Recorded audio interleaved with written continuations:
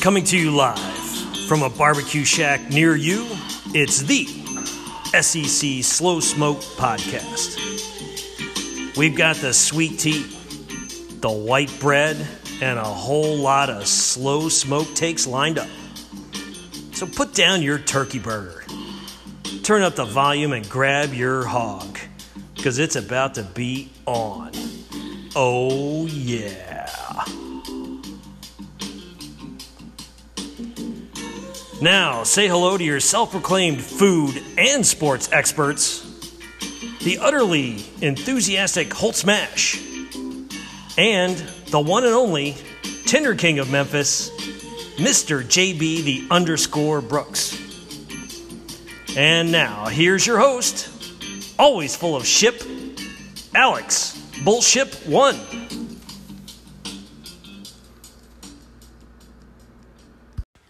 Welcome back to the official SEC Slow Smoke Podcast. I'm not Alex. I'm your host for the day, Holt. Alex couldn't be with us this evening. He had to make the long drive back from Nashville, where he ate some awesome barbecue and saw the Titans play, and also dressed up like Squints from The Sandlot. But I'm your host today, Holt, and I will be joined by the one and only Tinder King of Memphis, JB Brooks. How's it going, JB? I'm doing pretty well, Holt. This is a pretty exciting weekend for me. I had a wedding to attend. I had lots of great food over the weekend, and at the same time, I was mixing in trying to watch some football at the same time. So it's been a very wild and hectic weekend. But on this Sunday night, I'm finally getting a chance to wind down. We're gonna be able to discuss all the things that happened this weekend regarding SEC football. Yeah, as always, and we're going to try to make this a quick podcast. I feel like we say that every Sunday, but I feel like we're going to try really hard to keep this one right around 30, 45 minutes, so see what happens. But first, we got to start off with what you ate for brunch. Owen Brennan's, the awesome brunch they have there. Tell us about it. Yeah, at Owen Brennan's, it was an amazing meal that I had, and if I can pull up the menu real quick, I'm going to see what we had. I know I had the menu somewhere. I'm going to go pull it up on here. But, I mean, this food I had was unbelievable. I mean, it was a brunch that cost $40 per person. It had 6 different stations. It had a salad station, a seafood station, a continental breakfast station, a entree station, a dessert station, and then a cooked order station. Just not try to go through the whole menu, but... salad station, typical salad bar, had like deviled eggs and, assorted cube cheeses and andouille sausage. Seafood had peel and eat shrimp, oysters, and smoked salmon. The continental breakfast had like homemade cinnamon rolls, French toast, apple fritters, fruit. The entrees, I mean, golly, it's a huge list, but they had bacon, sausage, and eggs. You had fried catfish, crawfish etouffee, fried chicken, beef tips, roast beef, prime rib, green beans. The cooked order station had omelets, eggs Benedict, and Belgian waffles. And then the desserts, you had chocolate-covered strawberries, eclairs, cheesecake, creme brulee, lemon tarts, bananas Foster, fruit cobbler, and bread pudding. And I think that's about it. But it was the best buffet I've ever had. I would love to go again for my birthday. I think that might be where I'd go to for my birthday one day. But I ate way too much, and I did not eat anything the rest of the day. But it was, I mean, I've been to a lot of great buffets, but I think this is probably not my favorite buffet. 7 plates, is that right? Not that many, but I think it was maybe 4 or 5. 4 or 5 regular plates, and then like 2 or 3 dessert plates. That makes sense, but no, it was not that much. I wish I was hungry, because then I probably could have done that, but... I was not as hungry as I wanted to be. I wanted to be really hungry for this. Like, I was excited for this buffet. Like, I went to bed the night before, like, a kid on Christmas Eve, like, couldn't wait to wake up and go to this buffet. Like, I was really excited for it. Yeah, well, that's great. I love how you say you weren't that hungry and then you still ate like 4 or 5 plates. And I'm pretty sure you ate more than that. Yeah, but it was a special occasion. It was for my girlfriend's aunt and my girlfriend's brother's girlfriend as well. So we're celebrating 2 birthdays. So I want to say happy birthday to William's girlfriend and also happy birthday to Miss Angie, which is my girlfriend Catherine's aunt. You don't know William's girlfriend's name? His girlfriend's name is Austin. That would have been really funny if you didn't know it. No, but it would have been it would have been really bad if I didn't. But I do know her name, so I wanted to say happy birthday to both of them and thank them for a wonderful outing to this awesome buffet that I got to have. Yeah, she probably prefers to be called by her name and not William's girlfriend, but I don't know her. Maybe she does. I've never met her. But anyway, so getting into SEC football, obviously the big game of the weekend, LSU hosting Auburn, getting the big 23-20 victory over the Tigers. I know you didn't get to see a ton of this game because of the wedding you were at, but just based on what you were able to see and kind of what you've been able to gather, what's kind of your takeaway from this game? Balance is what I would definitely take away from this LSU team. I mean, like you said, and we talked about after the game, LSU was able to move the ball, but they got stopped in the red zone a few times in this game. But man, they've been up to the task in every game that they played. Like we say, when they played Florida, that maybe they would be the first team to slow this offense down. And then when they played Auburn, who looked like the best defense in the entire SEC all season, they couldn't even really stop LSU. LSU was still able to move the ball against them. So I think we know by now this LSU offense is for real. I mean, I think we knew that already, but for the 5% that didn't believe it, I think that was the remaining 5% now know it's the best possibly in the SEC and one of the best in the country. I mean, this offense is really unbelievable. I mean, the running game has really come along as the season's progressed. The passing game, of course, is phenomenal. I mean, you got 3 awesome receivers. I mean, technically 4. I mean, you got a lot of playmakers on this team, and I really loved watching them. And I mean, give credit to Auburn's defense though; they did a good job, limiting LSU to only 23 points. But Bo Nix definitely was, erratic at times, forcing in, trying to do too much and had a few turnovers. But this Auburn team is still legit. I mean, they might have 2 losses, but I would say they're probably still the best 2-loss team in the country. Yeah, I would have to agree with you on that. I'm not sure at what point it stops becoming an honor to be the best team with a certain amount of losses, but I think Auburn's still in that conversation for a top 15, top 12 type team in the country. But to me, the story of this game is, I mean, the score didn't really do it justice. I think LSU outplayed Auburn by a lot more than 3 points. Auburn had 1 touchdown after a muff punt, and that gave them, a great field position starting in the red zone. And then, the other touchdown came with a minute left in the game. So, basically LSU's defense was pretty much dominant in this one. Auburn did have 1 really long play by DJ Williams, a 70-yard run.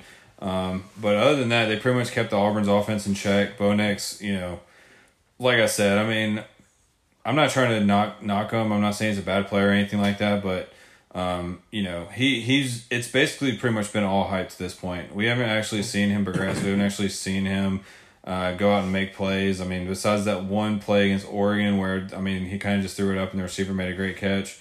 That's really all we have from Bo Nix, aside from him just being a 5-star quarterback and all that stuff. We need to see a little bit more out of him. And I know he's a true freshman. He'll get better over the course of his career. But, I think we're starting to get to the point where it's is he actually good or was he just really highly recruited?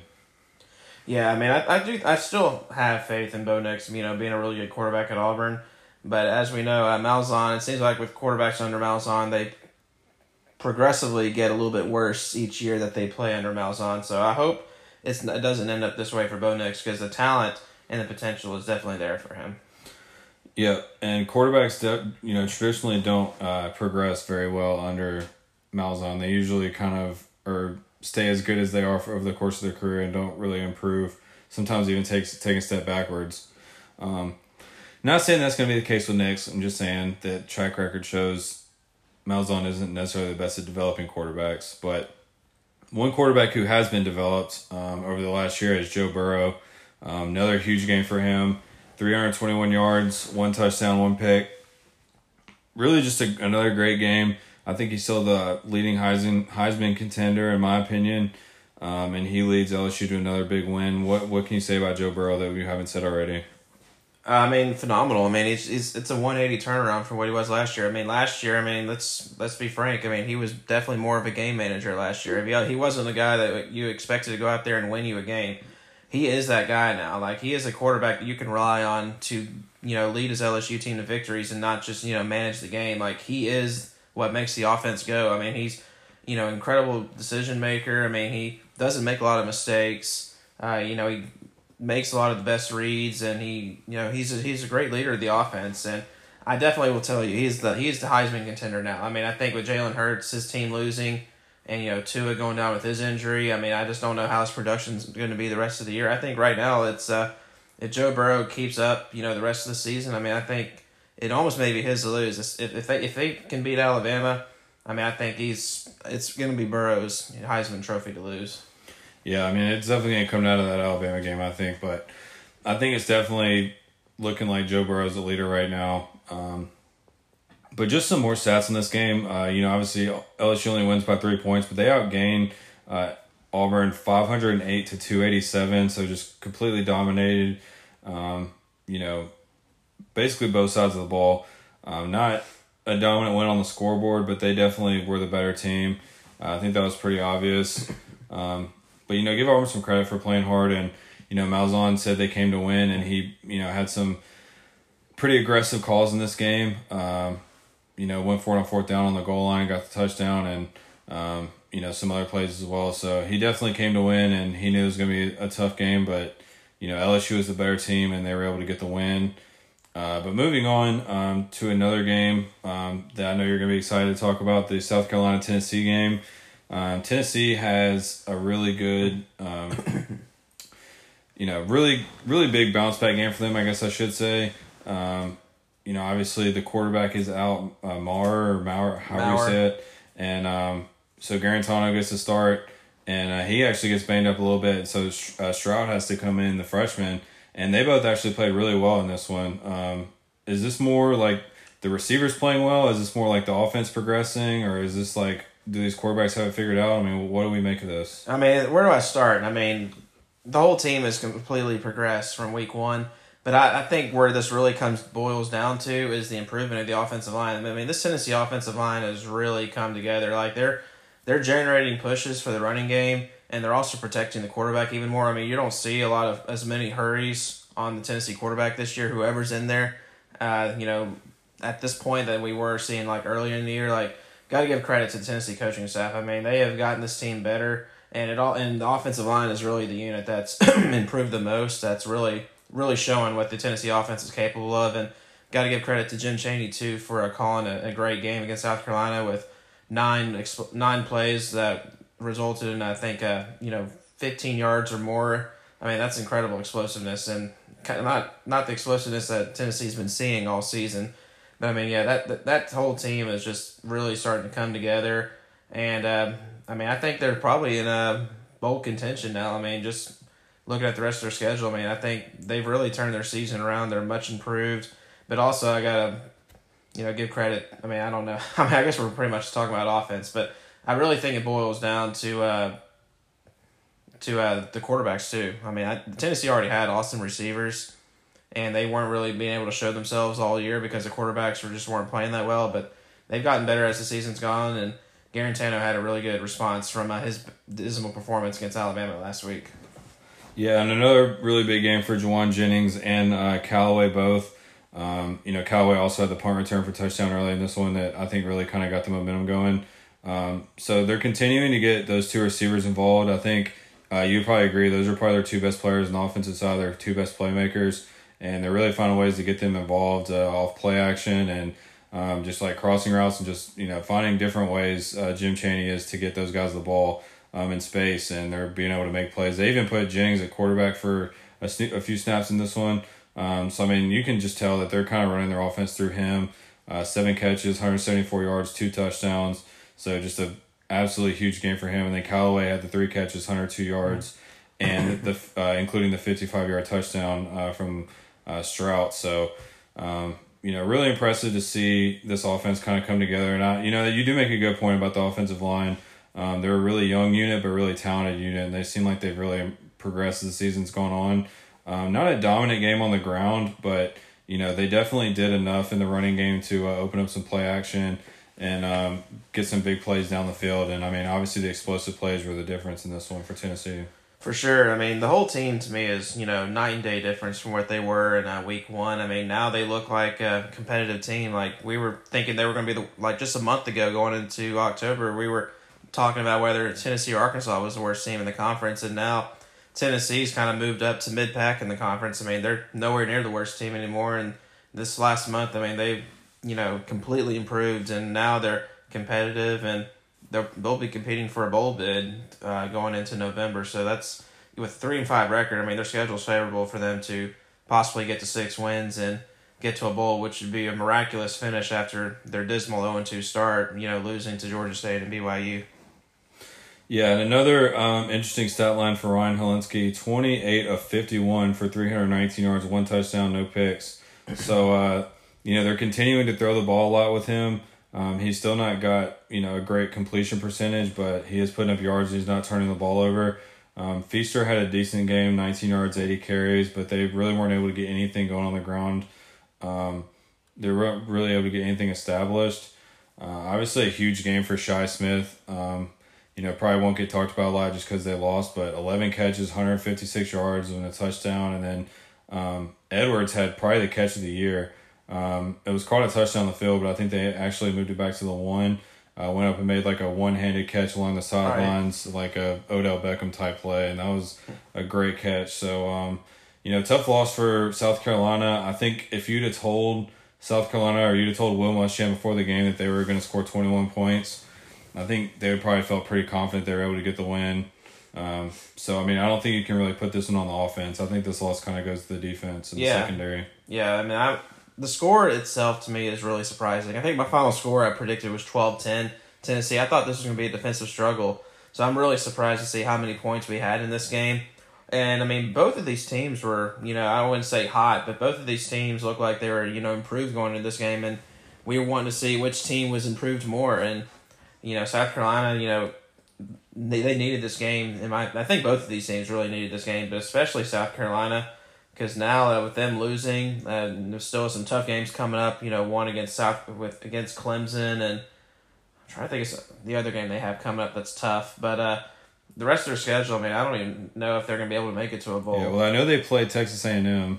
Yeah, and then they play Appalachian State at home, which is no gimme. I think that one. Who knows? App State might come in favored in that game. I don't know about that. App State still is undefeated, though, aren't they? They are still undefeated. They might be in the top 15 now. I don't know where they are in the polls, but I think they're like 20 right now, I want to say. Yeah, but see, that's just it's insane. How week to week it is, because South Carolina looked like they had finally turned the corner. You saw how they upset Georgia, a couple of weeks ago.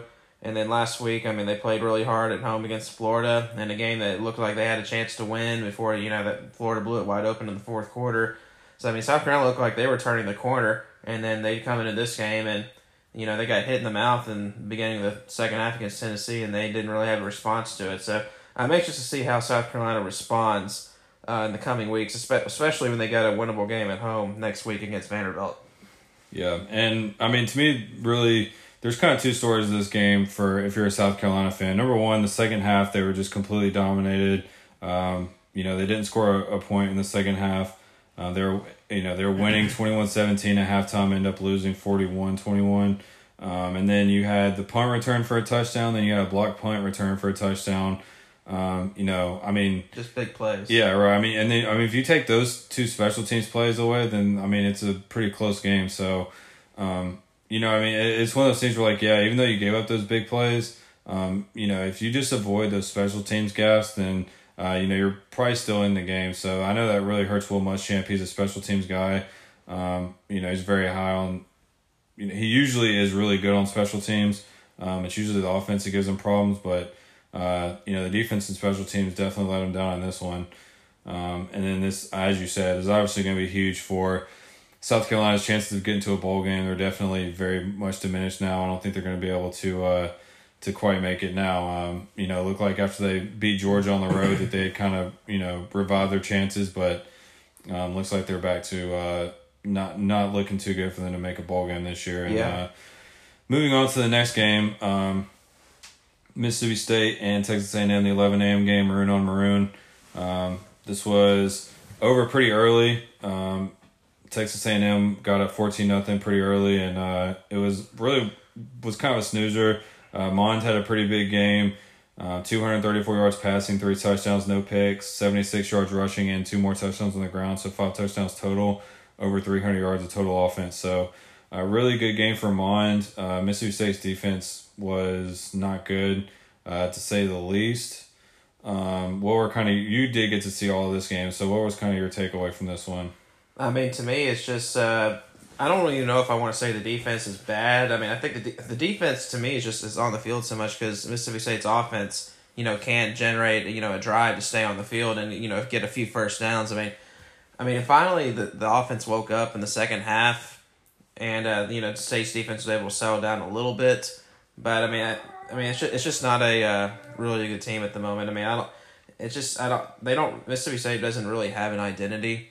And hopefully in the second half, the way they perform, they can carry that momentum, into next week and playing at Arkansas, because they definitely need to win that game against Arkansas. And I think, they got to show some progress. And, I did like the way A&M came into this game too. I mean, they, asserted themselves from the beginning.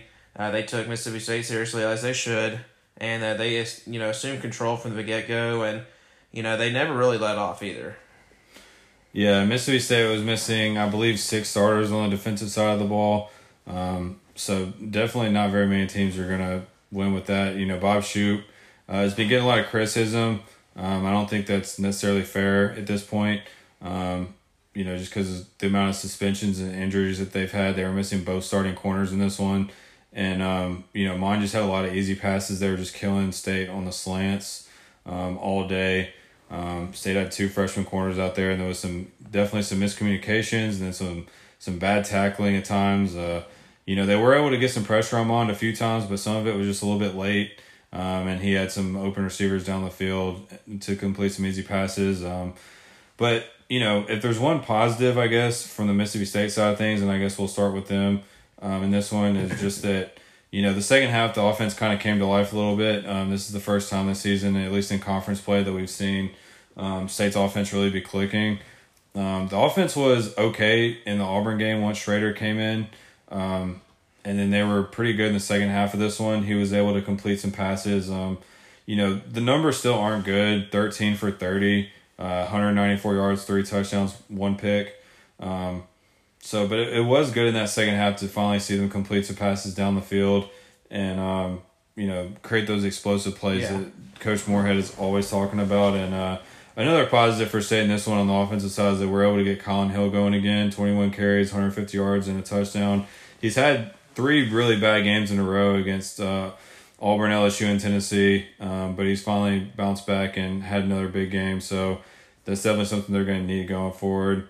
But moving over to A&M, definitely a pretty good win for them. They pretty much dominated on the offensive side of the ball, as they should have. And, they do sweep the 2 Mississippi schools for the first time since Johnny Manziel's been there. Or since Johnny Manziel left, I should say. So they've kind of, you can say that maybe record-wise, they're not where a lot of A&M fans want them to be, and they're not competing with Alabama, LSU, and Auburn right now. And that may be true, but, they are taking a step forward this year, kind of establishing themselves ahead of the 2 Mississippi schools to kind of, create that, move into that next tier and kind of hopefully take another step forward next year. So as frustrating as it may be, and maybe you didn't take as big of a step forward this year if you're A&M, you still have to appreciate the fact that you have taken somewhat of a step forward. And I mean, hey, you still have Georgia and LSU later in the year. Yeah, both those games are on the road, and I don't think either one of us is going to pick A&M to win those games. But, if they're able to pull an upset and win those games, but I mean, even if they don't, I mean, I think this is still kind of a step forward for them, but you still have those opportunities going forward in the season. Yeah, for sure. I mean, A&M definitely is. I think they're still really going in the right direction too. I mean, I see 7 wins, for them the rest of the season. But so I mean, they're in good shape and good hands. I mean, they're going to be really good next year. But on the flip side, for Mississippi State, I mean, they're 3-5 now, and next week, I mean, it's really the first pivotal game, I think, in the Joe Moorhead era. Like, they need to win next week, because if somehow they weren't to win, they got Alabama coming into Starkville the very next game, and then you're staring at 3-7 and losing bowl eligibility, and they got to win at Arkansas next week. So it's really the first pivotal game coming up in the Moorhead era.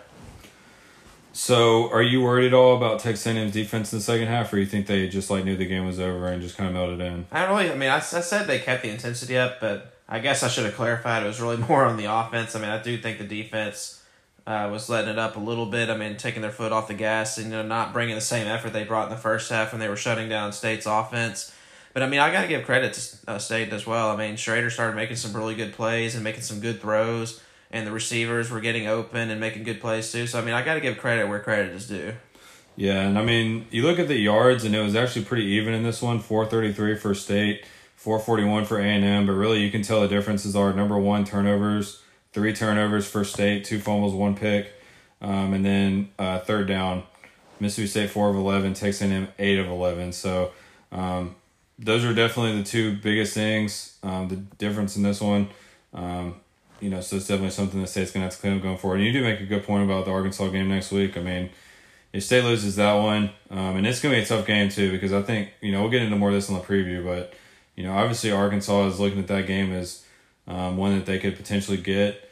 They've kind of, had some tough losses this year. They kept it close with A&M, and they had a tough loss at Kentucky as well. So I think they're looking at this one as a chance for them to maybe get a win.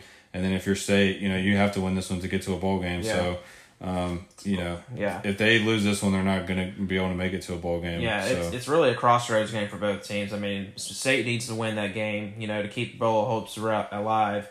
And Arkansas just needs it because they need a signature win for Chad Morris and, his short era that he's had there, and just something to build on. But, of course, we'll cover more of that coming up in the preview in a few days. And that's one that I'm actually a little bit excited for. Just because, it's a very pivotal moment for both programs coming up, and not what you wanted to see on either side. And I hate to do it to our boy Keyshawn Vaughn, but SEC Slow Smoked has a new favorite player, and that player is, of course, Lynn Bowden Jr. from the Kentucky Wildcats, the wide receiver turned Wildcat quarterback. Had another huge game. Only 3 of 7 passing for 54 yards, but had 21 carries for 204 yards, 2 touchdowns, and a huge win over Missouri. What were your impressions of Lynn Bowden in this one? He's incredible. I mean, he's the best player on the team, the best athlete on the team, and Mark Stoops knows what he's doing. He's putting his best player at quarterback where he thinks that gives his team the best chance to win.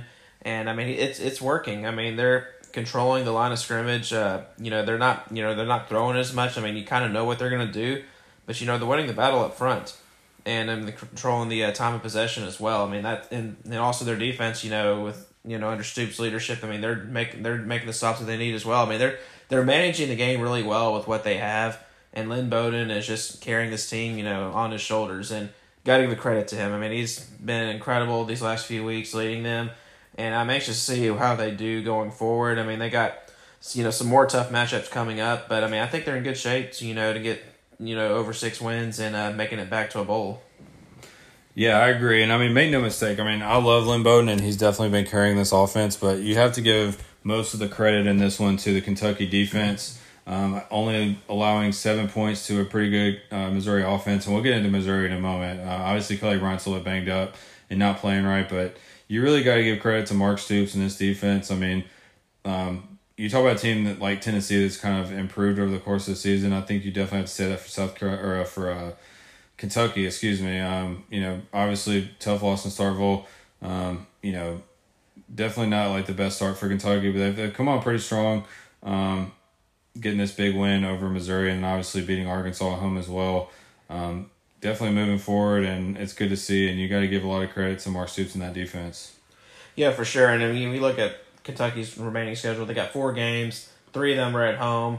They host Tennessee. They play at Vanderbilt. That's the only road game. Then they host UT Martin and their in-state rival Louisville. So definitely have a path for them to get 2 more wins for sure and get back to a bowl, which is really, quite frankly, a really miraculous job by Mark Stoops, because I don't know if there's many coaches that can manage this team to 6 wins with the injuries that he's been dealt with this year. So great testament to Mark Stoops and really the stability that he's brought to the program. I mean, he's created a winning culture there.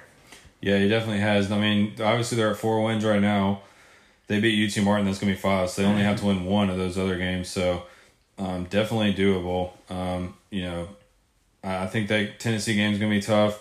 Vanderbilt on the road is, I think they're going to be favored, but, Vanderbilt's definitely going to show up for that one, especially being at home. And then obviously Louisville's a rivalry game and anything can happen. So, assuming that they are able to take care of Tennessee Martin, which I'm sure they will, definitely looking pretty good to get to that bowl game like you were saying. Yeah, they just need one of those three, and I think they're definitely up to the task to get at least one of those. Yeah, and then on the flip side, obviously a really tough loss for Missouri, back-to-back tough losses. It's so funny that, everyone was talking about before the season, Missouri's going to be 8-0 going into the Georgia game, and then they lose the first game, everyone's like, oh, no, they suck. Then they bounce back, have a really big turnaround, win 5 games in a row, and everyone's like, all right, well, they settled down. That was just the Wyoming game was a fluke. They're going to go into the Georgia game 7-1. And then what do? They turn around, they lose back-to-back weeks at Kentucky, at Vanderbilt last week, then at Kentucky this week. And then just to get completely blown out by Kentucky was just, really bad. I know Bryant's really banged up. I think he's got a knee injury. And then obviously they've had a lot of other injuries on this team, but, nothing compared to what Kentucky's been going through. What do we even make of Barry Odom in Kentucky or Barry Odom in Missouri right now? They're a program that's really in disarray right now. This is an absolute collapse. And if you look at the schedule coming up, it's no guarantee that they can win, one more game. I think they can. Looking at it, they got an easier one, I guess, against Arkansas. But the next 2 weeks, you can probably go ahead and chalk them up as losses. They got the 2 weeks they got to play at Georgia. That you can go ahead and count that as a loss. And then next week they got to host Florida. I think you can go ahead and maybe chalk that up as a loss. That means they're going to be 5-5 going into their game hosting Tennessee. This Tennessee team doesn't even look that bad. It doesn't even look bad anymore. You can almost call this a toss-up at this point. So that's a game that could be bad. And then also the following week to end the season, they got to play at Arkansas. And Arkansas, they're going to come to play for this one. It's that big rivalry game. It's the biggest rivalry in college football. Yeah, the biggest rivalry in college football. Chad Morris is going to be looking for a signature victory if he doesn't get it against Mississippi State next week. So, there is a slight possibility that Missouri could lose out. And if they do, you can say bye-bye to Barry Odom. I don't even know if they have to lose out, honestly. But, I'm not counting Missouri out, especially out of the Florida and Tennessee games at home. I definitely think that they'll bounce back. I think maybe not having the postseason this year is maybe kind of taking away some of their focus from some of these games. And that might be part of the reason for the losses. Maybe I'm just making excuses for them. But anyway, we'll go ahead and move on to the last game, and definitely the least exciting of all the games. Alabama beats up on Arkansas 48-7, even with Mac Jones playing. Looks like T. Tagovailoa did play, but it wasn't Tua. It was his little brother. So yep. He got in the game, 6 of 8, 45 yards. But it was really about Mac Jones in this one, 18 of 22, 235 yards, 3 touchdowns, no picks. Pretty much just did whatever they wanted to on offense. They didn't have crazy numbers yardage-wise, but, obviously they had good field position. They had a defensive, maybe not, it wasn't a touchdown, but he returned it, turned a fumble back into the red zone. So had a couple short fields in this one, and Arkansas just didn't really stand a chance in this one. No, they didn't.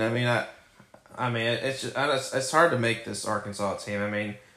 They're just not a good team, Holt. I don't know what else to say. They don't have any kind of identity. They're really bad on offense. They're really not so great on defense. The defense is probably a little better than the offense. Nick Starkel had a really, really bad game. Rakeem Boyd, was limited, by his production. He still got 105 total yards, but it just wasn't enough. They got that last touchdown, at the end of the game, and of course Nick Saban had his rant, because they allowed him to score. But it's just I don't know what to make of them. It's really bleak in Fayetteville right now. I feel horrible for their fans. Their fans are awesome, and they really love their program. They support it. They've been bringing big crowds into the stadium every week, even with the team as bad as they are. They just want to support a winning product, Holt, and I feel for them. No, I definitely do as well. And you talk about Starkel, and obviously I'll read his stat line again, but 5 of 19 for 58 yards and 3 touchdowns. That's 3 interceptions, excuse me. So, Man, it's just a really rough game. And Rakeem Boyd, 12 carries, 50 yards.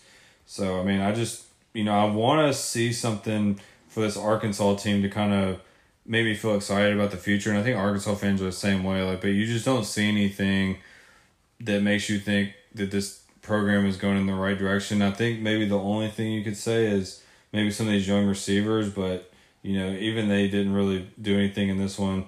But, I mean, obviously that's a lot on Starkel. So, I mean, you want to be able to have something to kind of be excited about and something to kind of look forward to, and I'm just not really sure, where that is with this Arkansas team. Yeah, I mean, it's just really hard to, dissect, this Arkansas team. I mean, it's just, they've shown some flashes, just about a month ago, we were talking, how, competitive they were against A&M and then competitive against Kentucky.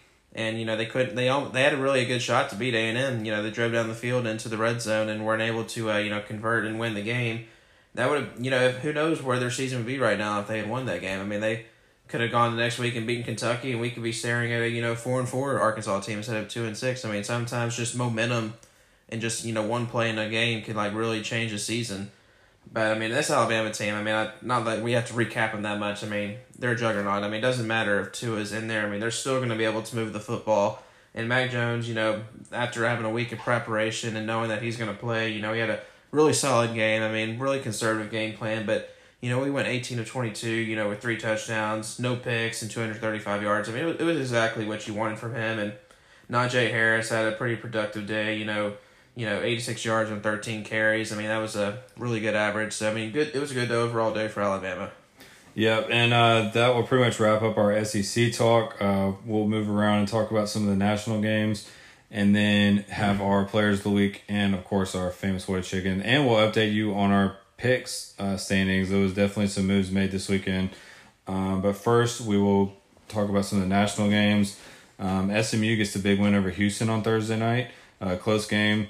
Memphis gets the last-second missed field goal by Tulsa's poor kicker. Missed a chip shot field goal to win them the game. So, small chance, it still has not been announced, but small chance that maybe game day comes to Memphis next weekend. So, that would be pretty exciting. Too bad Alex isn't here to talk about that. But what do you think the odds are of that? You think they're good? I would give them 50-50 odds. I mean, we're recording right now. It's currently after 11 p.m. on a Sunday, and College Game Day and ESPN have not yet made their announcement on where they're going next week. So, I mean, not to get too much into it, but that tells me that they're deliberating and they're really weighing out all their options. It's obvious to me they don't want to go to Jacksonville. They've already seen Georgia and Florida this year, and they also went to Jacksonville last year for the cocktail party, so I think they're just, obviously they don't want to go there, so I think they're just really weighing out all their options for places that they can go to that they've never been to before. And I do think Memphis is probably the number one contender, but I do think they're looking at some other options too. Yeah, I would really like to see Memphis. I just think it's a good opportunity for them, and they've never been to Memphis before, and it'd just be cool. It'd be cool for the University of Memphis. It'd be cool for the city of Memphis. Obviously, that's all of our hometowns, me, JB, and Alex. So, it would be really cool to see. I would definitely go and probably hold up an SEC Slow Smoke sign. So maybe we could do that, get some more exposure. Because I mean, this podcast is already growing, but I mean, we could grow it even more, honestly, and take over the world one day. But anyway, we'll get away from that. Talk about some more games. Wisconsin gets absolutely dominated by Ohio State. This looked like it might be a close game for a second.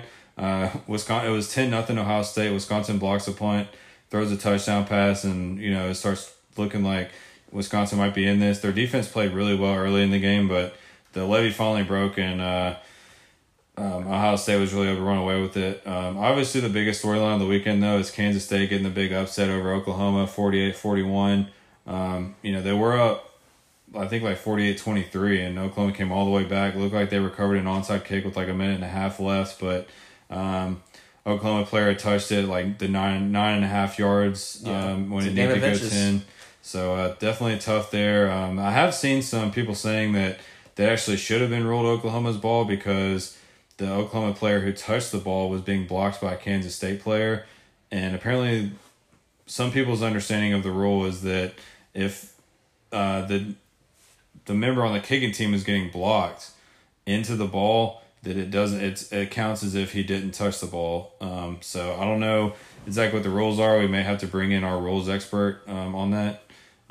But he's not with us right now, so maybe we have to do it another time. Man, that is a twist too, because what if they had ruled it Oklahoma's ball? Yeah. I mean, we probably would have been talking about overtime. Going back to last week, and I hate to do this, but like if that's Alabama in an SEC game instead of Oklahoma in a Big 12 game, I mean, Alabama gets that. You think Alabama gets that? I think Alabama gets that call, too. Absolutely agree. I mean, as a lot of SEC fans call it, it's Bama privilege. I guess you can say they've earned it, but it's also not fair to the other, schools in the conference. But, I do honestly believe if the roles were reversed and this was Alabama, recovering an onside kick in an SEC game against maybe someone like Ole Miss or Mississippi State on the road, I think Alabama would have gotten the call and they would have gotten the ball back. Yeah. Penn State gets an easy win over Michigan State. TCU pulls the home upset over their in-state rivals, the Texas Longhorns. I just kind of felt like something was up when I saw a close line in that game, but it is always fun to see Texas lose. Everybody's been tweeting that video out of Sam Ehlinger at the Sugar Bowl saying we're back or whatever. We're back. Yeah, the Texas back meter is back down to not really. Yeah, not really. Minnesota gets the huge win over Maryland, 52-10. Oklahoma State goes on the road, gets a big win over Iowa State in Ames. That was a tough game to pick. I really wasn't sure who was going to win that game. if I'd have been forced to pick, I'd probably have taken Iowa State, but good win for them. Clemson dominates Boston College, and then Notre Dame. We don't have to talk about them anymore. Are you excited? I am absolutely excited. Like that loss, that blowout loss of Michigan means they're officially eliminated from playoff contention. And, they'll probably, maybe find a way to get to a New Year's Six, as long as I think they finish 9-3. They'll be in a New Year's Six bowl. But at least we're not going to have to listen about how they should have a shot in the college football playoff and how good they are. I'm sorry. They're not good enough. And those two losses, at Georgia and at Michigan confirmed it. Yeah, 45-14, they fall to the Wolverines. So UCLA gets a 10-point home run over Arizona State. They've kind of bounced back. After a really rough start to the year. It looks like Chip Kelly finally has them turned around a little bit. So that's definitely good to see. Utah beats Cal 35-0. Pretty easy win. And then probably the most exciting game. I don't know if you stayed up and finished this one. I did but indeed. I unfortunately was unable to. I had to go to bed. But Oregon beats Washington State on a last-second field goal after Washington State had just taken the lead with like a minute or two left in the game. Yeah, they did, and then Oregon drove down the field relatively easily and had a chip shot field goal with time expiring to win the game 37-35, and it was a good game. That was one of the better games of the weekend. It seems like the Pac-12 was putting out some really good games that at the times, late at night when no one can see them. But I do want to go back briefly and touch on the Minnesota game. With Minnesota blowing out Maryland, and Penn State taking care of business at Michigan State, both of those two teams are off next week, which means in 2 weeks you're going to have two 8-0 undefeated teams squaring off in Minneapolis. Man, that's going to be an awesome atmosphere in Minneapolis. Like you don't get many big games at home there, and this might be a chance for Minneapolis to get College Game Day. Sorry, Tuscaloosa, but you've had College Game Day enough. I think this would be a great time for Minneapolis to get it, and I'm sure their fans are going to be lobbying for it. Oh yeah, and I believe that Game Day still has not been to Minnesota. They have not. They are one of the 9 Power 5 schools that have not yet to host a College Game Day. And I'm not trying to pick on Alabama, but they get College Game Day every year. They've gone to College Game Day multiple times in the last 10 years for the Alabama LSU game, regardless of location. I'm not trying to lobby for Minnesota at all, but I would not blame ESPN for dodging the 1 versus 2 matchup and going to Minneapolis and knocking off another school in the Power 5 that they've never been to. All right, and now we got our What Chickens and our Players of the Week. I think I know who my Player of the Week is. I think it's the official SEC player, the official SEC Slow Smoke player this year, and that is Lynn Bowden. He's officially been crowned SEC Slow Smoke Player of the Year. I'm not getting any of my words right today. But anyway, last year it was Travion Williams from Texas A&M. He was our guy. This year it's going to be Lynn Bowden. I don't have Alex here to confirm that with me, but I'm pretty sure he agrees. So He was our player of the week. Obviously, had over 200 yards rushing from the quarterback position. Obviously being a wide receiver, having to play quarterback due to, the injuries, and leading his team to a big win at home. Definitely going to be him. Who is your player of the week? Yeah, my player of the week is Jauan Jennings. He had 7 receptions for 174 yards and 2 touchdowns. Also took some snaps at quarterback and had some yards on the ground as well. And he also threw a long downfield pass that was caught by Marquez Callaway that was called back because of an ineligible receiver downfield, so it wasn't his fault. So, I got to give him credit. He had an awesome game. There were some other candidates too. I could have picked Kellen Mond as well, but I believe I picked him once already this season. So I want to give some love to Jauan Jennings, and 5th-year senior, has been through a lot through his career. Had a tough season so far this year, not getting a lot of touches, but he had a coming out party, and I wanted to award him the SEC Player of the Week from my side. Yeah, and for the What a Chicken, I think I'm going to go more national. I believe you might go more SEC. It doesn't matter, but mine's going to be national. Mine's just going to be the Wisconsin offense. Very disappointed in them in this one. I think a lot of people probably saw a blowout coming, and I kind of did too. And you could also throw Wisconsin's defense in here as well because they go up a lot of points. But I was just really disappointed in their offense just not being able to get anything going. I guess, I don't think anyone expects their offense to be creative. But definitely in a big game like this, you would expect them to be able to put up more than 7 points. And those 7 points came after a blocked field goal. So they didn't even have one scoring drive, that didn't start basically already in the red zone. So really disappointed in their offensive performance in this one. And Paul Chryst, their head coach, you definitely just want to see more out of them in this one. And Jonathan Taylor is supposed to be, he is one of the best running backs in the country. Couldn't get anything going. 20 carries, 52 yards. So, I'm not sure if we need to pass the blame to the offensive line or the coaching, but pretty much all of it needed to be better on Saturday, and they didn't really give their defense much of a chance because, their defense and special teams put them in position in the second half to, to be in this game and to go win it. And I think it was pretty obvious that once the defense realized that the offense wasn't going to get anything going, it kind of just ruined it for the defense. But anyway, I'm going with Wisconsin's entire offense / coaching staff. Yeah, I do like that pick of Wisconsin, and not to give too much analysis, but yeah, that's really disappointing though. They lost 2 straight games, and they got some pivotal games coming up the rest of the season. They got to still host Iowa in 2 weeks, and that off week that's coming up next week could not come at a better time for Wisconsin. It'll give them a chance to regroup. So yeah, that's good. That's good for them. They needed this off week. But my What a Chicken is going to come from the SEC. And I think this is the second time this year I've given it to him. I feel bad, but it's got to go to Nick Starkel. He had, the worst game in the conference this past week, and he went 5-19. Let's see how many total yards. I know it just went out of my head. Yeah, 58 yards passing, 3 interceptions. And he also counted, I could blame him for another turnover, the bobbled snap out of the shotgun that led to a fumble and a recovery by the Alabama defense, in which Alabama went on to score on that, ensuing possession. So it was an all-out really bad game for Starkel. I hate to, pick on it and single out a single player. I'd rather single out a single unit. But it's tough for him. It was a really bad game. All right, well, I think that's pretty much all we got for today. Thank you all for listening. And I don't really have anything else. You have anything else? I do not, but I'm excited for next week. And we got the cocktail party coming up. We got Mississippi State playing at Arkansas. That's another big one. We're going to be able to preview all these games coming up next week in a couple of days. So we hope you will tune in for that. All right, and we will see y'all probably sometime Thursday morning or really late Wednesday night if you're just up super late.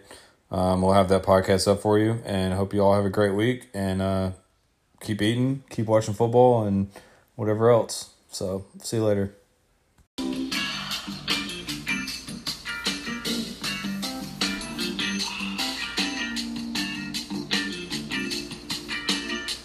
Thanks for tuning in to another outstanding episode of the SEC Slow Smoke Podcast. Be sure to rate us and subscribe on iTunes or your podcast app of choice. Follow us on Twitter and Instagram at SEC Slow Smoked. Spread the good word on this podcast like the chili and cheese on your fries. If If you like this podcast, tell a friend, because there's plenty to go around. Oh, yeah.